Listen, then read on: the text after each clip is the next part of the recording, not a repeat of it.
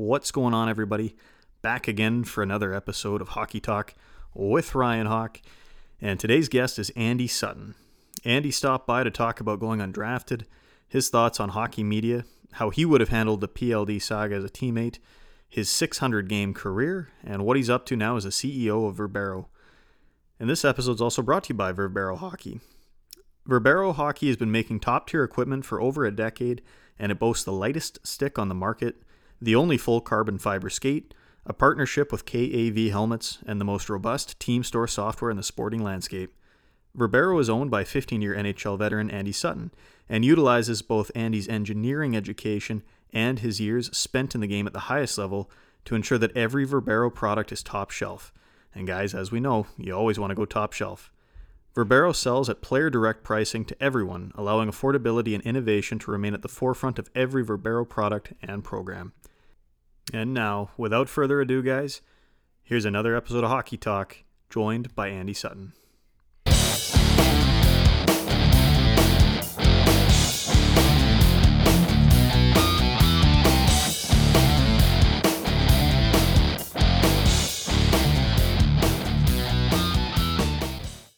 All right, everyone, welcome back to another edition of Hockey Talk. With me today, Andy Sutton joins me. Andy, how you doing? Good, Ryan. How you doing? I'm good, man. Where are you right now?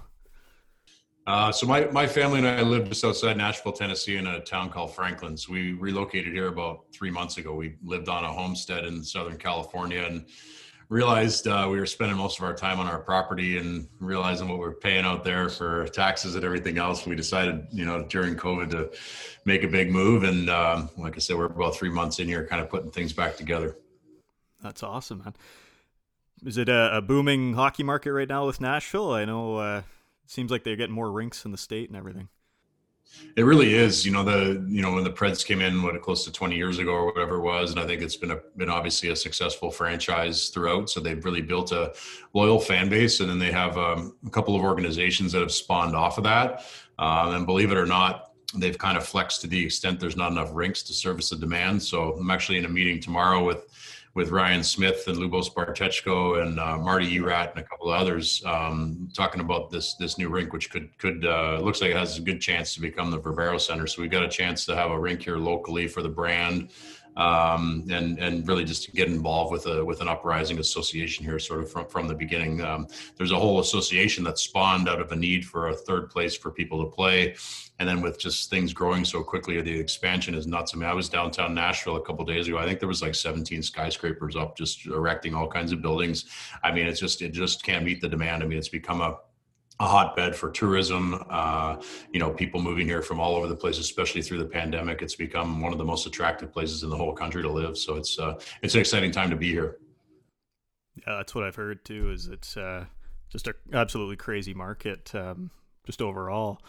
I want to get into your hockey career first and foremost. That's how we know of Andy Sutton, and you grew up in Kingston. So, is it safe to say you were a Leaf fan growing up, or did you really care? Were you too depressed to be a Leaf fan? No, I was, and I grew up. I spent most of my childhood and minor hockey in Burlington, Ontario. So just kind of outside of Toronto. And my dad had a business in Oakville for a long time. We moved to Kingston when I was 14, and my family's been there ever since. That was in like 89. So we've been there a long time as a family. And then I was a Leaf fan through and through. My dad had season tickets. We got to go to a bunch of Leaf games, and he's still the most diehard Leaf fan on the planet. And then I think like a lot of kids who were, I was born in 75. So, a lot of kids are born around that time. Like I was so impressionable towards what was happening in Edmonton, with Gretzky and everything like that. So I was definitely an Oiler fan, in parallel to being a Leaf fan. And in a lot of ways that I kind of never lost that. Anytime I'd go into Toronto, it always felt very strange to go in and play there. I don't know. It was very out of body experience for sure. Yeah. Who did you model your game after growing up?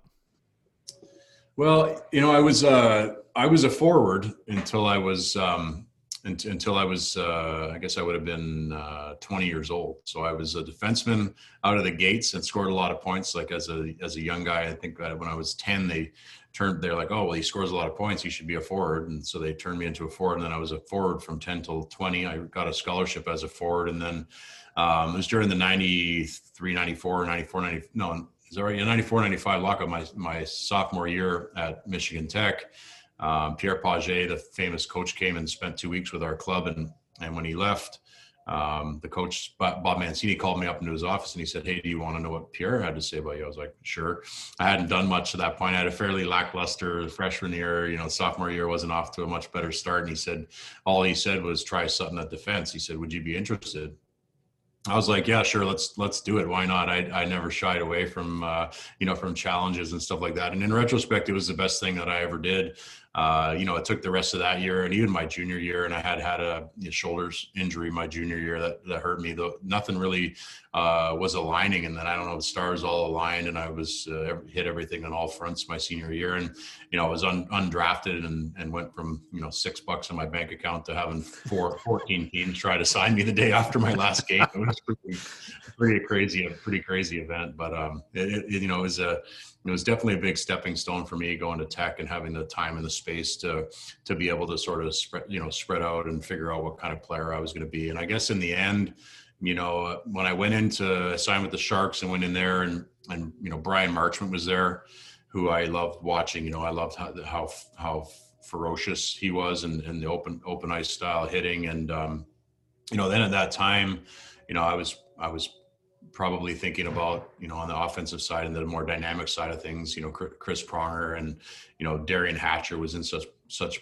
prominence at that time. And I think I moved better than he did. I think I had better skills than he did. So in a lot of ways, like I kind of looked at those guys and then looked a little bit like, what Pronger was doing on that side of the game and, worked to try to go there. Problem was, at 250 pounds, I had to do all kinds of other stuff that those guys didn't have to do. And it kind of, I think it kind of took away from it. So I ended up kind of patterning my own thing, with the shot blocking, certainly the hitting, and kind of just made a style that was my own. And probably, looking at it now, it was probably the thing that kept me around because I think I was unique in that regard.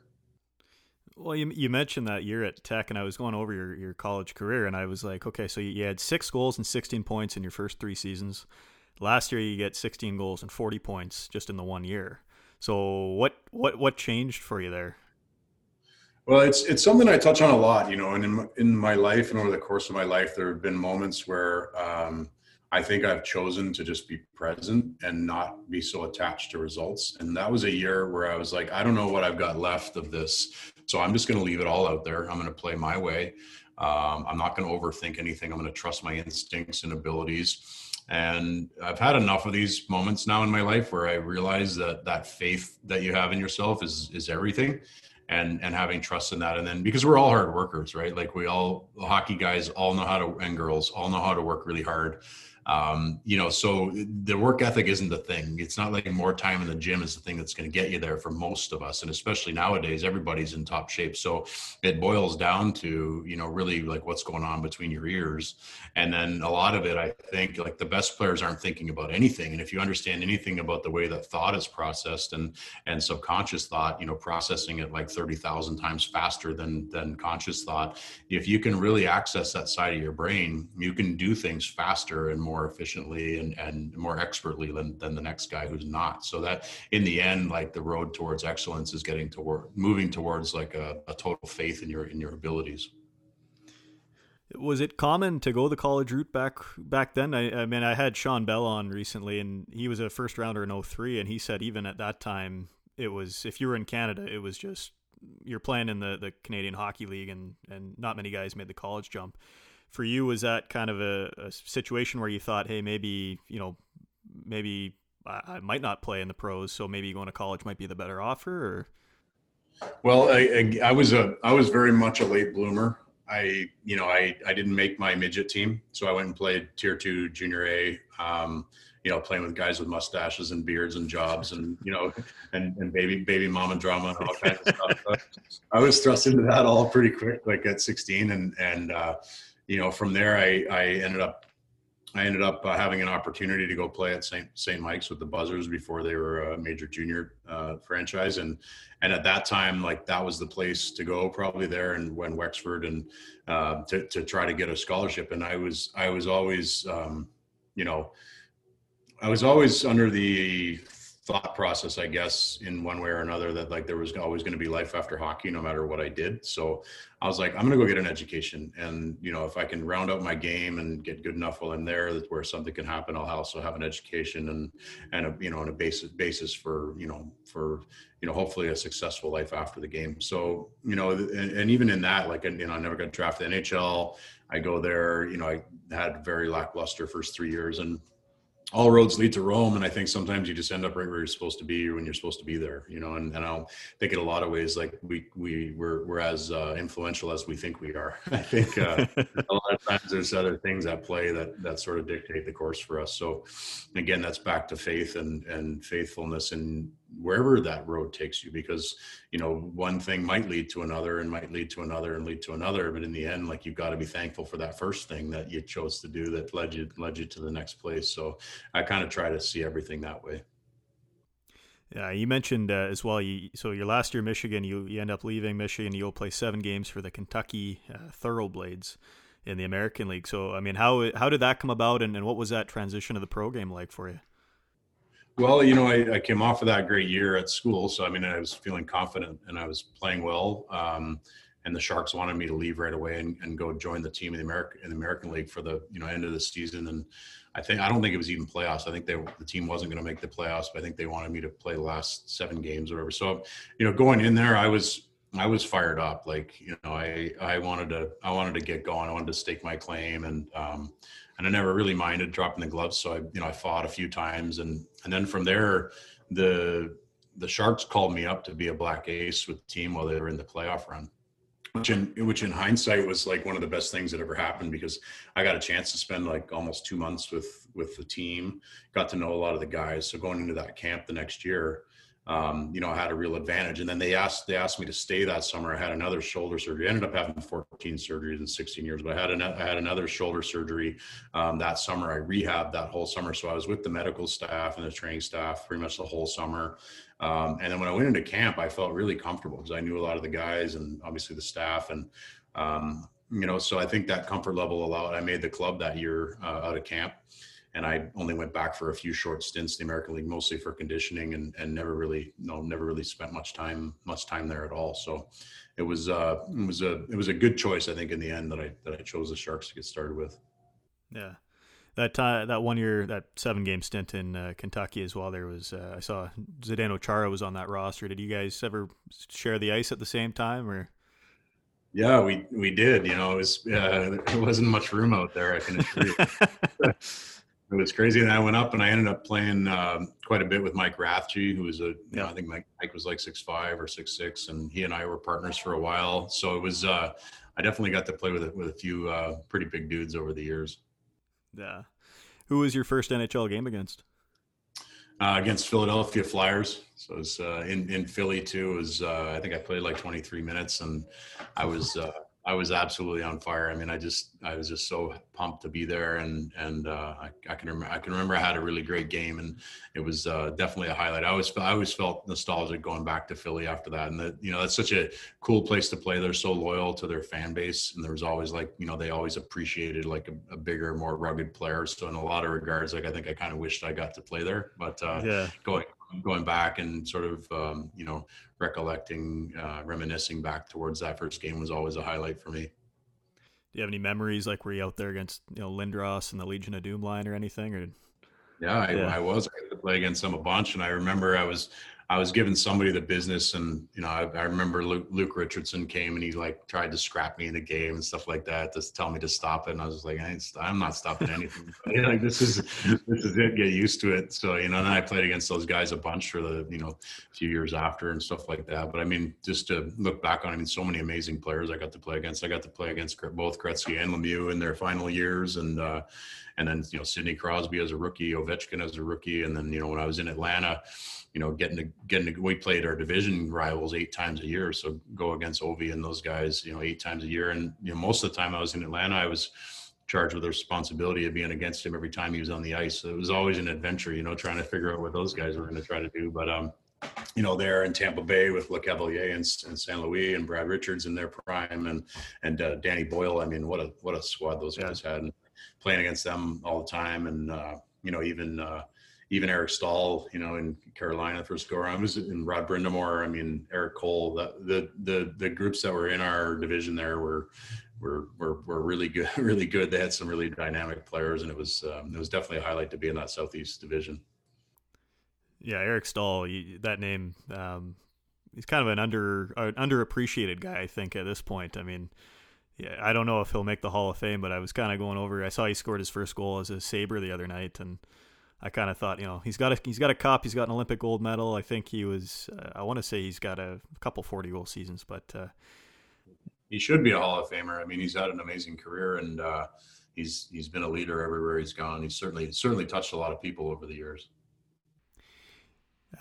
Your first NHL goal, do you remember who that was on? And was it a Paul Coffey end-to-end walk through five guys and backhand shelf? Because I'm going to have to evolve this story because it's really not a great one. It's like a seeing eye puck from the point. Yeah, actually here in Nashville against Thomas Vokoun. So I've got to come up with some kind of story about this thing. It's a terrible one, but it is what it is. You get the monkey off your back and kind of roll from there. And most of my career, I was kind of forced to play a defensive role, except for a couple of years there in Atlanta. But so the goals were fewer and further between than I probably would have liked. But nonetheless, it was good to get the monkey off my back.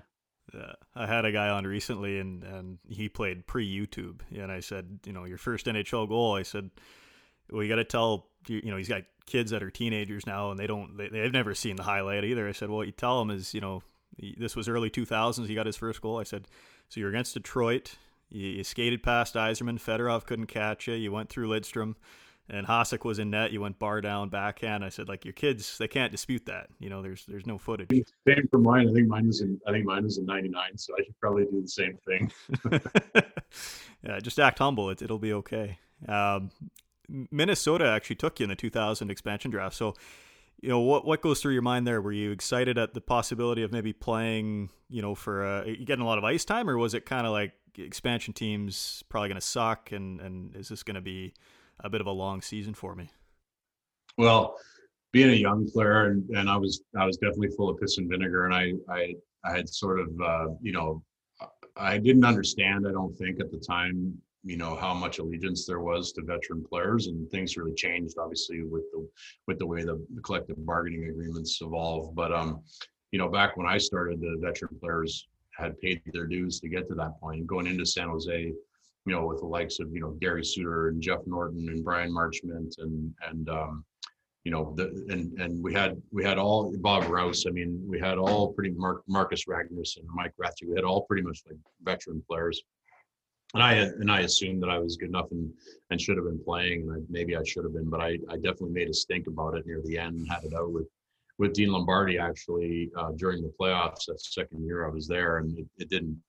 I offended him. I ended up going in a year or so later and apologized for my behavior, but I didn't know what I was getting, and I was just fired up and wanted to play, and I had a lot of energy that I had to place somewhere. So I made a stink, and they exposed me, and I think I was happy, but I was excited. They had an incredible roster of leaders there. With Jacques Lemaire and Doug Riseborough as the GM, and the new building and the Negley family were just like incredible. They had us all in, and it certainly wasn't a who's who. It was a hodgepodge of players, but we really had it was probably the best time I had as a team, because I think we brought in a lot of guys that were kind of all in a similar situation. And then being there and being, having hockey come back to Minnesota was insane. I mean, they were so fired up to have us back. That XL Energy Center was, leading edge at the time, and it was an incredible facility. And then the staff that they amassed there, I mean, all the way through the medical and equipment staff. Tony DaCosta is still there. Don Fuller as the AT. I mean, just like the best cast, honestly, and the most professional organization. So it was a welcome change for me. And again, I had another experience when I was there.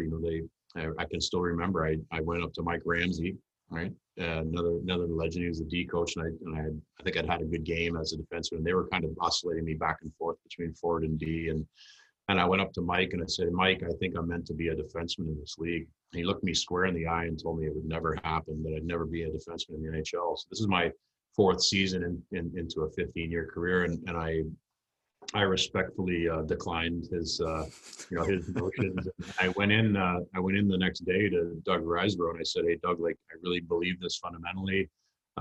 If there's any way that you could trade me somewhere where somebody would want me as a defenseman, I'd be eternally grateful." And he traded me within a week to Atlanta, and that was really the place where things sort of transformed for me. In large part, Bob Hartley came in, and he had said to me, when he had his meetings coming in, I've heard you can really play. You haven't shown any consistency.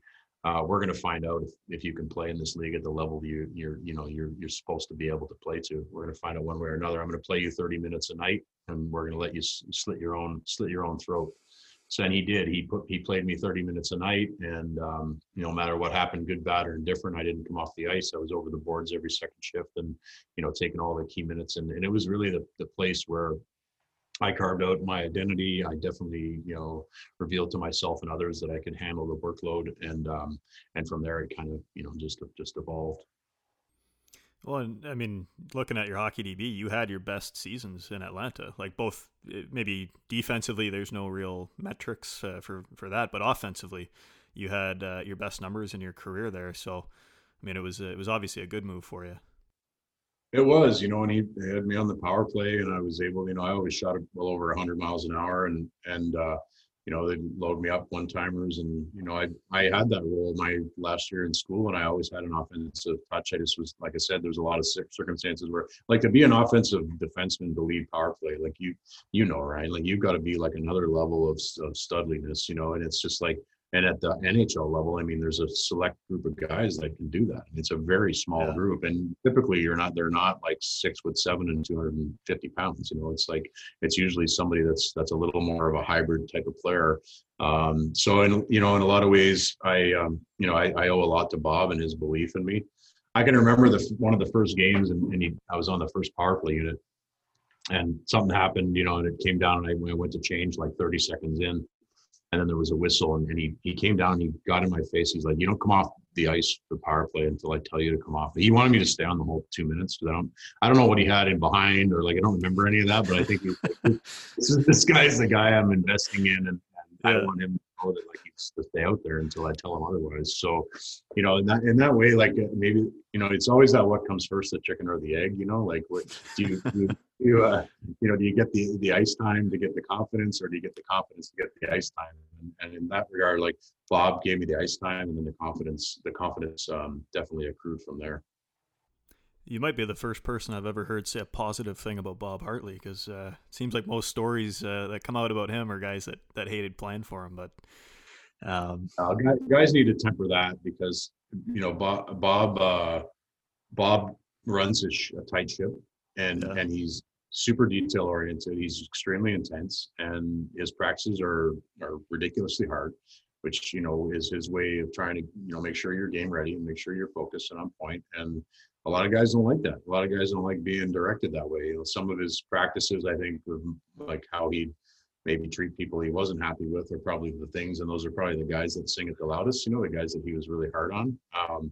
And he can be that way, but he's also an incredible coach. He's one of the most detail oriented coaches I ever had. His practices were always like, super fast paced and on point. You knew exactly how many minutes you were going to do each thing. He posted before the practice, so everybody was on board. And then we knew he was going to push us. Like, we knew Monday morning was going to be just an absolute beast of a practice. He did it all the time, and I think he did it so we didn't drink too many beers on Sunday. He had his reasons. He had his reasons for everything, for sure. Yeah, actually, you know what? I was listening to Russ Courtnall's got a podcast, and he's played for the Canucks, and he's kind of a celebrity in British Columbia, and he was talking about just recently the whole John Tortorella, is he the world's worst coach and that kind of thing, and Courtnall made a point that I thought was, I guess you really have to think about it, but he said if you're playing for a guy that's really hard on you, but he wants you to succeed, well, that's a good thing. If he's picking on you because he hates you as a player and as a person, then yeah, at that point you might want to maybe see if you can get moved out or something like that. But I mean, I played, I mean, granted, I capped out at about 15. I kind of realized this probably isn't going to happen for me. But playing AAA, I had a coach that was on my ass about you don't hit, you don't play defense. And I was just too dumb and too immature to I was like, I know I'm a winger. I'm going to score goals. That's what I'm on the team for. And looking back, I'm going, no, he didn't hate me as a person, but he wanted me to to evolve my game. And I think nowadays, and I'm 29, I kind of the middle of the millennial scale there, but I see a lot of these young players coming in, and it almost just seems like maybe they've had their hand held for most of their life, and now they get to the NHL and they got a coach who's saying, hey, it's the difference between you making $4 million and $7 million is you got to round out your 200-foot game or something, and they can't seem to hack it. Yeah, for sure. And I think like every coach has a vested interest to want to get the most out of their players. The problem is like not every player responds to the same feedback, and the really great coaches I think that stay around a long time, because I think there's a lot of coaches like, and Bob might fall in this category, like maybe a good 2 or 3 year coach, because that by the end, like especially the star players, they're not listening anymore. They're over it, like they can't stand it anymore.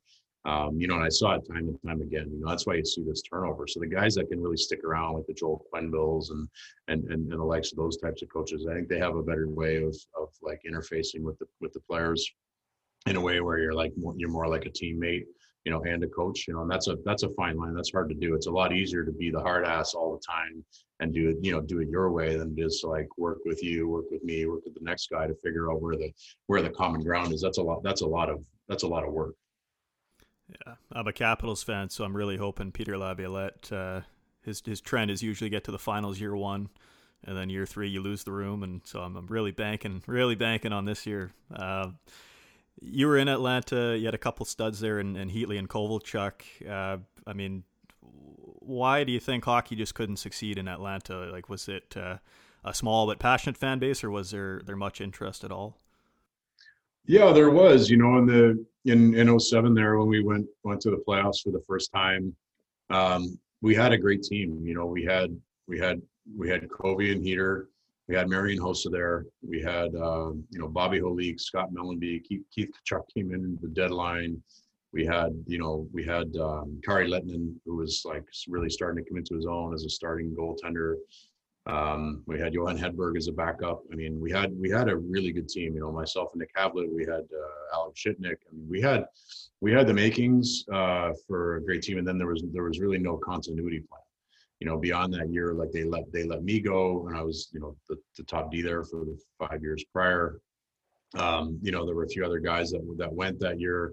We had great support players too, like Garnet Exelby and a few others. I mean, Brad Larson. I mean, just Jim Slater. I mean, we had some really good accessories to the sort of like quote unquote studs or whatever. And we had a really dynamic team, and they just didn't really keep it up. And then they let Bob go the first year that I was gone. I think he got fired before January. So I mean, in hindsight, I sort of wish in some regards that I got the chance to stay there, and maybe if they moved the coach first before they started moving players, it might have gone better. They certainly, I don't know what you can carry over for Winnipeg or not, but they've definitely got a great thing going up there, it seems to me. Well, they got similar issues. Well, they got no defense in Winnipeg anymore. It's just Josh Morrissey, and then they're kind of filling out the roster. After Atlanta, you ended up signing a UFA deal with the Islanders, and I'm just curious, a guy that I noticed you played with was Rick DiPietro. He just kind of started out that 15-year deal. What were your thoughts on Rick? And I mean, he kind of, I hear people say he's a bust, and I mean, I didn't see much of him play, obviously being on Long Island and I'm in Vancouver, but it seems like he was a good goalie. It just could never stay healthy. But what were your thoughts on Rick? Well, Ricky and I became good buddies when I was there. We hung out a lot, and I got a chance to, be by his side a lot when he was going through the injuries and stuff like that. And it was brutal to watch. I mean, he was going through hell, and yeah, he'd signed. He's probably one of the more progressive athletes the NHL has ever seen. A guy that goes and does a deal direct with an owner, right? Like he's just like, hell with everybody. I'm going to go do this deal with the owner. And he got a great deal, and he should be commended on his, entrepreneurial way of doing things. He really should. And then, the rest is just kind of tragic, with what happened to his body. And I think it was really all unbeknownst to him, what was coming down the pipeline with everything. And, once you start messing with hips and knees, and you've got, seriously aggressive, injuries and remediation techniques, it's very difficult to come back and be the same athlete, and there's the emotional component to it for sure. But I'll tell you, like, you want to talk about just raw talent and a desire for the limelight. Like Ricky was all of that, and he had it all. I mean, he really did have every opportunity to be that. If he could have just stayed healthy, it would have gone on for a long time for him, and it's unfortunate to see something like that happen. What's it like playing for the Islanders when they're kind of viewed as the little brother to the Rangers? And it's, I guess in the sense of, I heard Sean Avery say once, like, if a guy's going to sign in New York, he's signing with the New York Rangers. But you obviously went to the Islanders, and it's been an organization that's kind of dysfunctional. They're starting to get the arena thing settled now and everything. But I mean, just when you got there, like, obviously it's a storied franchise too, and the fan base is passionate. But did you kind of feel like there's a less of a spotlight playing with the Islanders, or was it really noticeable for you? Well, I mean, I guess I never really looked at it like the spotlight, and we always loved playing the Rangers, and we always did well against them. And it was that was part of the deal going there. And the organization was definitely in transition. At the same point in time, they had a great group of people, like Garth Snow was there as a GM when I came in, and we had great personnel, honestly. Like, we had, Dougie Wade and Bill Guerin there. There were some great mainstay players, Mike Sillinger was there, and Sean Bates and Trent Hunter. And I mean, we had a really strong mainstay group there. And I think we probably should have done better than we did, quite honestly. And I don't know what the reason is for that. It's certainly not the arena. It's certainly not, the transition that the organization was going through. It's hard. People need to understand how challenging it is to make the Stanley Cup playoffs, because only half the teams make it.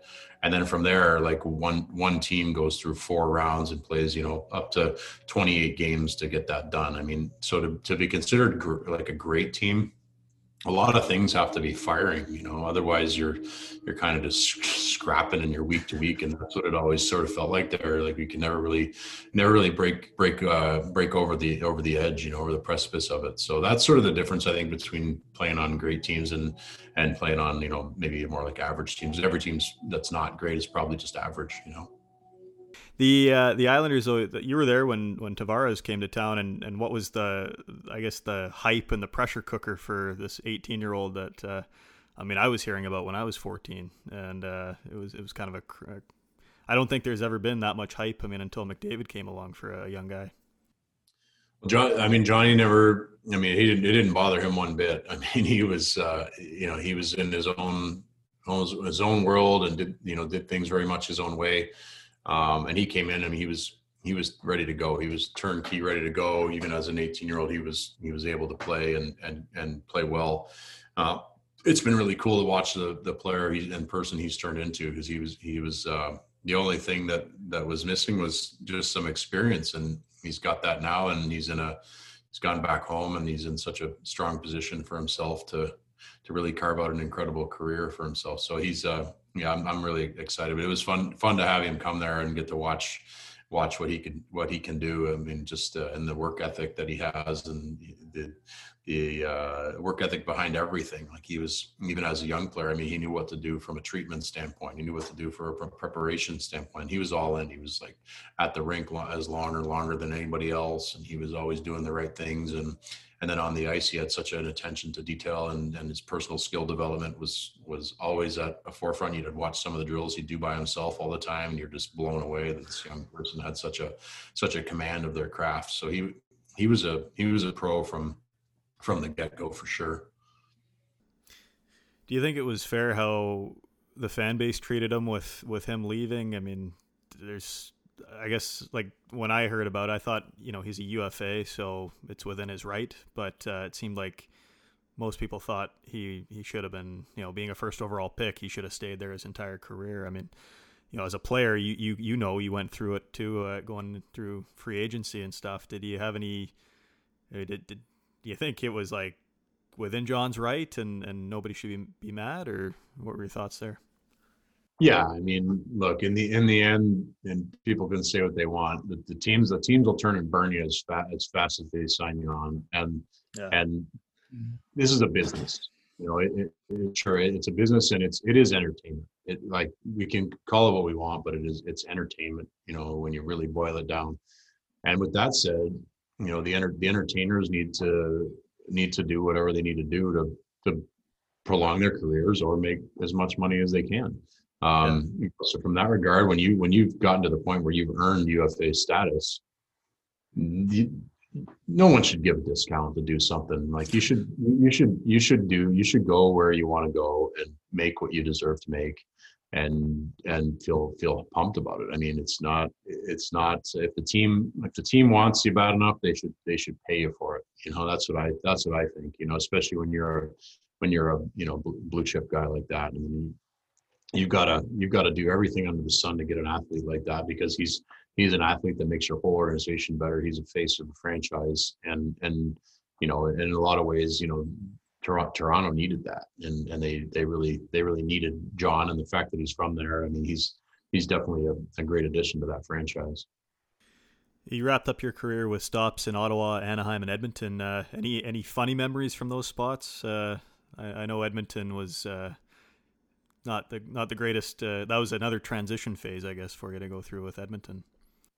Well, my time in Edmonton was probably one of my more favorite times in my whole career. To be honest with you, I got there and to get a chance to be around all those amazing young talents. I mean, there were so many. It was crazy. So again, like, every day you go to the rink, you watch what these young men were able to do, and then I was there solo the whole year, so I was able to spend a lot of time with Taylor Hall and Jordan Eberle and Ryan Nugent-Hopkins and Sam Gagner and Ladislav Smid and Devin Dubnyk, and early on in his career, like just some really great young players. And I loved it. I loved my time there. And in Ottawa was the first time I got a chance to go to Canada. And I had come off probably my best year. 2009 and 2010 was probably my best year all around the NHL. I was playing a lot of minutes on the island, and I was having a really strong defensive year, and got picked up at the trade deadline and got to go up there and be close to family, and that was awesome. And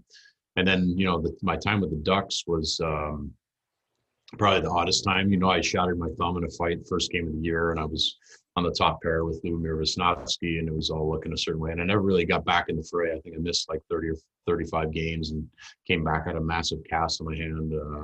It just never really worked out. And then I was actually, really relieved in a lot of ways to get a fresh start and go up to Edmonton. I loved my time there. Tom Renney was such a great coach and mentor, and there were really wonderful people there.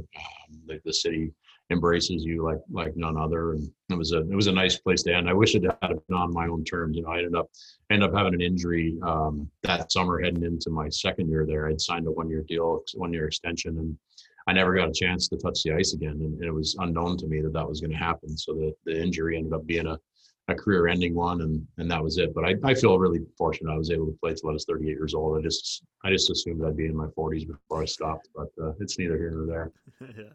Yeah, the next Chelios, right? Everyone thinks it'll be 45, 46, 47, but I think I had a chance for it because I really was still feeling really good, and my training was getting better and better, and I think in a lot of regards how I played my position was becoming more sought after, because the game moved away from big guys, but big guys that could move and big guys that could fill a leadership role on teams were really sought after. And I became as much a like off ice, like a player coach as anything, the last few years. And I think that's a lot of the reason why I was a good fit in Edmonton. Like, I think I was able to be there and try and spend that time with the young guys and try to, convey whatever I may have learned along the way to try to help them in their process.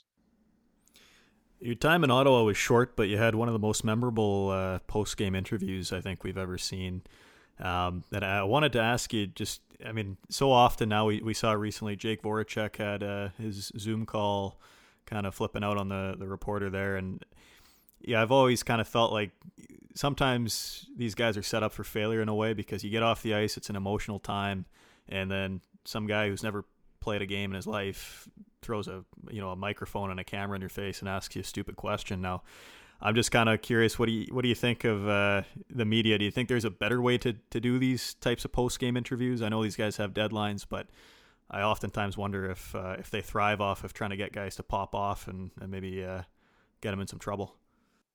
Well, and they do, and it's what they're trying to create newsworthy stuff, and you can't really blame them. And the teams all have media liaisons that are incredible. I mean, even in that expert, interview, I turn to my guy and I'm like, get me out of here. This is not going well. When they do, they're really good at what they do. And then the athletes are mostly very, diplomatic. They understand what it is they're doing. And I didn't even feel, incorrect in sort of like pushing that back onto the reporter in a way. And it was, it was highly charged in the playoffs, and, the hit was brutal, and, looking back on it now, I mean, it was absolutely the most violent thing you could do to somebody on the ice, probably. And it was that type of environment. So I can't say I blame the guy, to be honest. And I think in general, the media is incredible.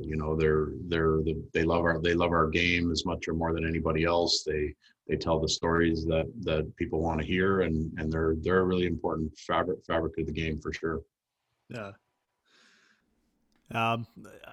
You're an undrafted guy, like we talked about, and I want to get your take on this because, oftentimes if you're drafted outside the first round or not at all, it's kind of a one strike, you're out. And we just saw Pierre-Luc Dubois and Patrick Laine both expressing in the last couple of years displeasure. Now we've got those two guys swapped for each other. And Dubois, I just felt like his last shift where he kind of dogged it, lost a puck battle to a guy that was half his size. Torts benches him, and that's kind of his legacy in Columbus. But he's a third overall pick, and he got a $10 million contract last offseason.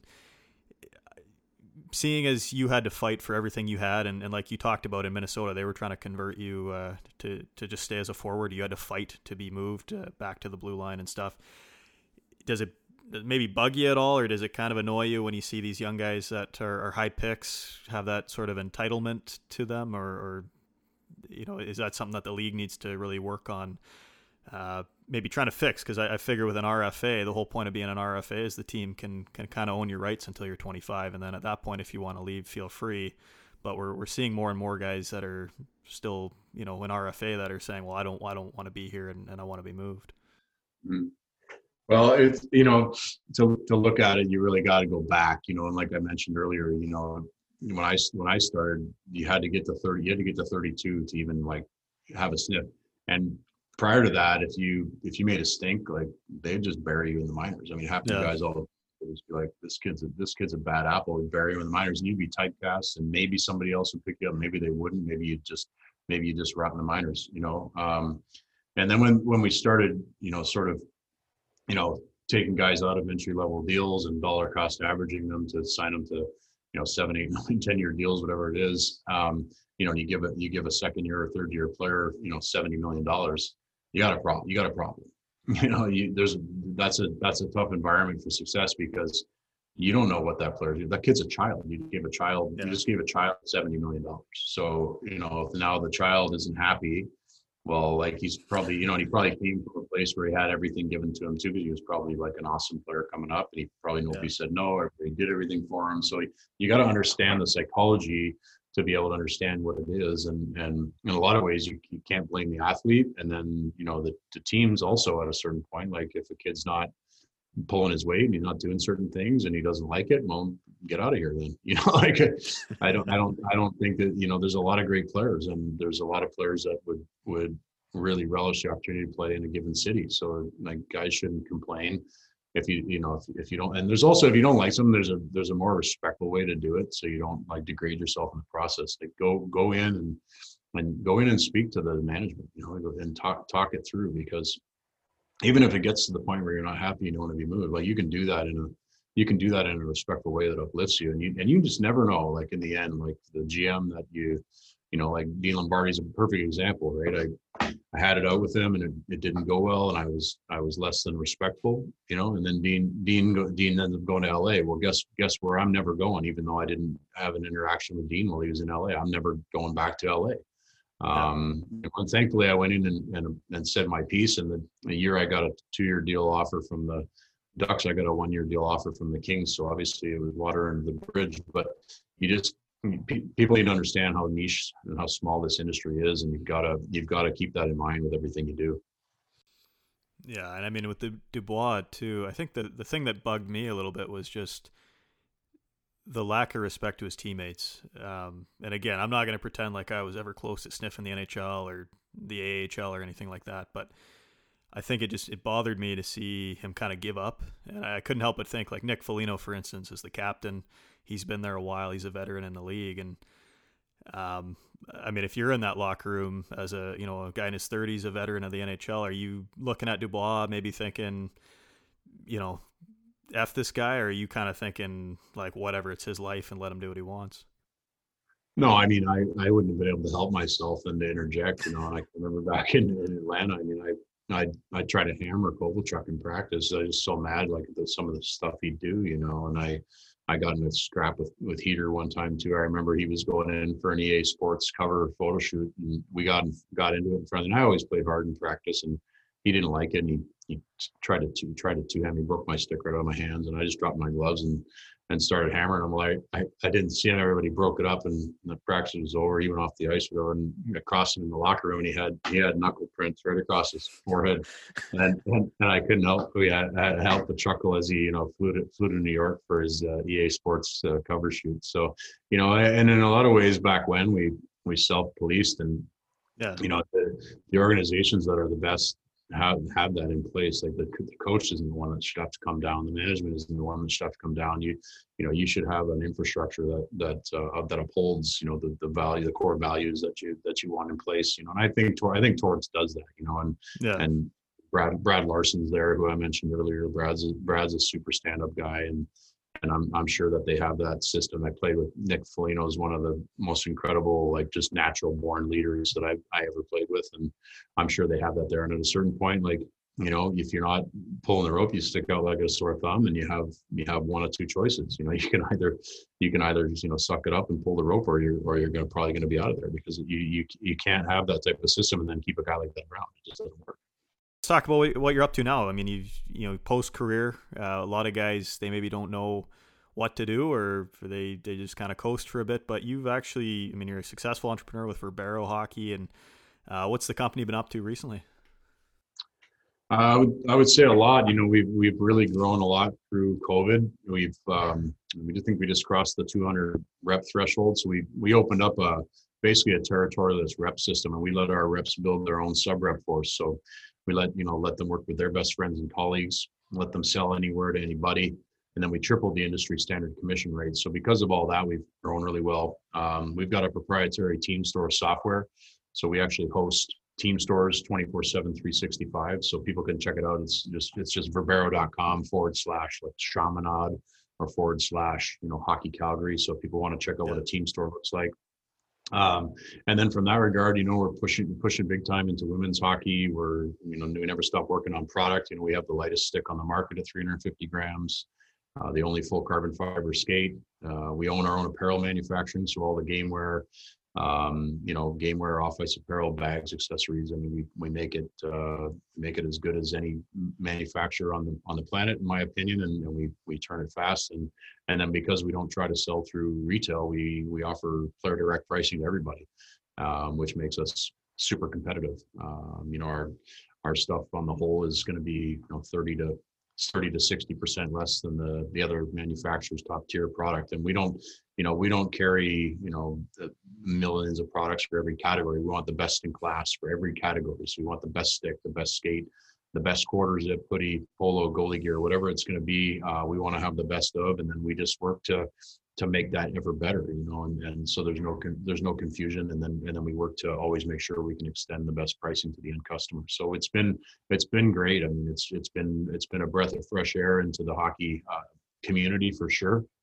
The accessibility through the team stores, the pricing on our products, the uncomplicated product alignment lineup that we have, I think has been incredible for people to realize. And then the proof's been in the pudding. Anytime we get product on somebody, anytime somebody gets our team product, they're just blown away. So we've definitely we're definitely working hard. We're definitely, still working every day to make it better and better, and we'll never stop doing that. And we're gaining, new reps and new accounts all the time. So if anybody watching wants to find out more about, how to sell with us, or more about team stores, you can just shoot me an email. It's just Andy@Verbero.com. Super easy.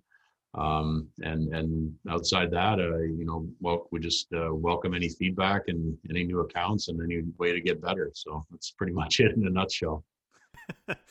What goes into like developing equipment these days? I mean, how much science goes into it? How much, are you giving gear to players and saying, "Hey, try this out for a practice, get back to me"? Like, what does that process look like?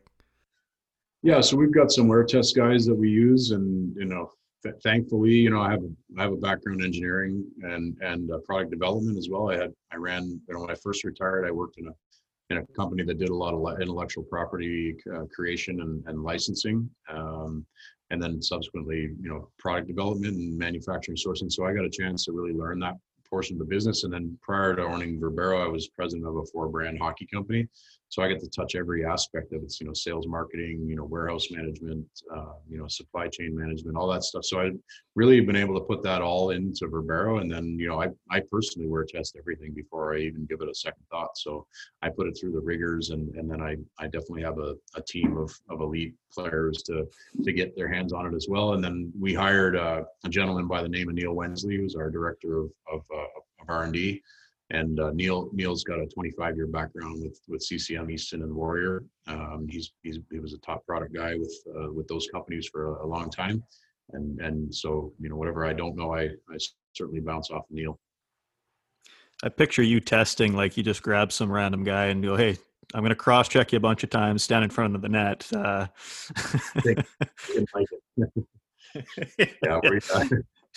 we try to have fun with it for sure, but we're always going to push the forefront. Our tagline is "Be different." We want to be different in every way. We want to be known for both innovation and performance. And we also want to be known to be cost effective. So we want to be approachable in that regard without compromising on quality. So that's really the core initiative at Verbero. That's awesome. What's next for the company? What's the 5-year plan for you guys? Well, we keep working on partnerships, and we're turning a lot of those on. We're about to launch a partnership with Elite Prospects, which is super exciting, working with them and through their platform. We're getting very close to getting a deal done with the most prominent women's player to ever play the game. I'm not going to say any names yet because it's not done, but it's really exciting, and we are really focusing on the women's game in general. And the way that we're able to sort of uphold that is through the team, through the stores, right? And then because we manufacture our own apparel, we can create lines that are more specific to women's needs, exactly the products they want. And then we're the first company ever to do female inspired stick graphics. So we delivered one of the first, we delivered the first female decorated stick to Blake Bolden. She's our only women's ambassador to this point. We've got about 15 top girls that have signed onto our rep force. We got about 15 NHL guys that have signed on. So the word is spreading. A lot of that stuff's all internal, and then from there we're going to just keep reaching to reach as many teams, leagues, individuals, and associations as we can to spread the word and bring them into the program as partners. So it's been a wild ride, but it's been really fun so far. That's awesome. Well, I think this is a great place to leave it. Andy, is there anything else that you want to plug? Anywhere else people can reach out to you and say hi? No, I think it's pretty straightforward. I mean, people can certainly check out Verbero at Verbero.com. it's a very easy to navigate site. And then the team stores, as I mentioned, it's just verbero.com/Chaminade or Evolve Hockey. If people want to just look at a team store example.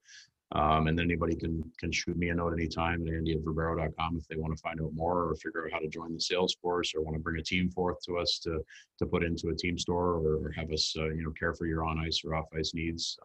We're here to help and help with great product and help with great services and we give a 10% coupon back on sales through the team stores to the affiliation. So it's a really nice way to kick back to the programs as well. And all in all, we're just happy to connect and align with more brands and more people to help us spread the word. Absolutely.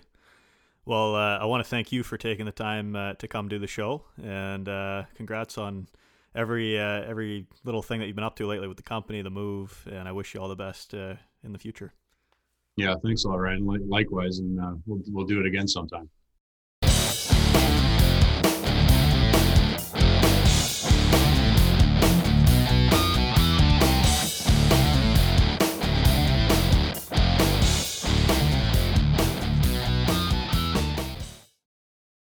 Special thanks again to Andy Sutton for stopping by, and to you, the listener. Make sure to rate, subscribe, and share the podcast however you listen to them. And we'll see you next time on Hockey Talk with Ryan Hawk.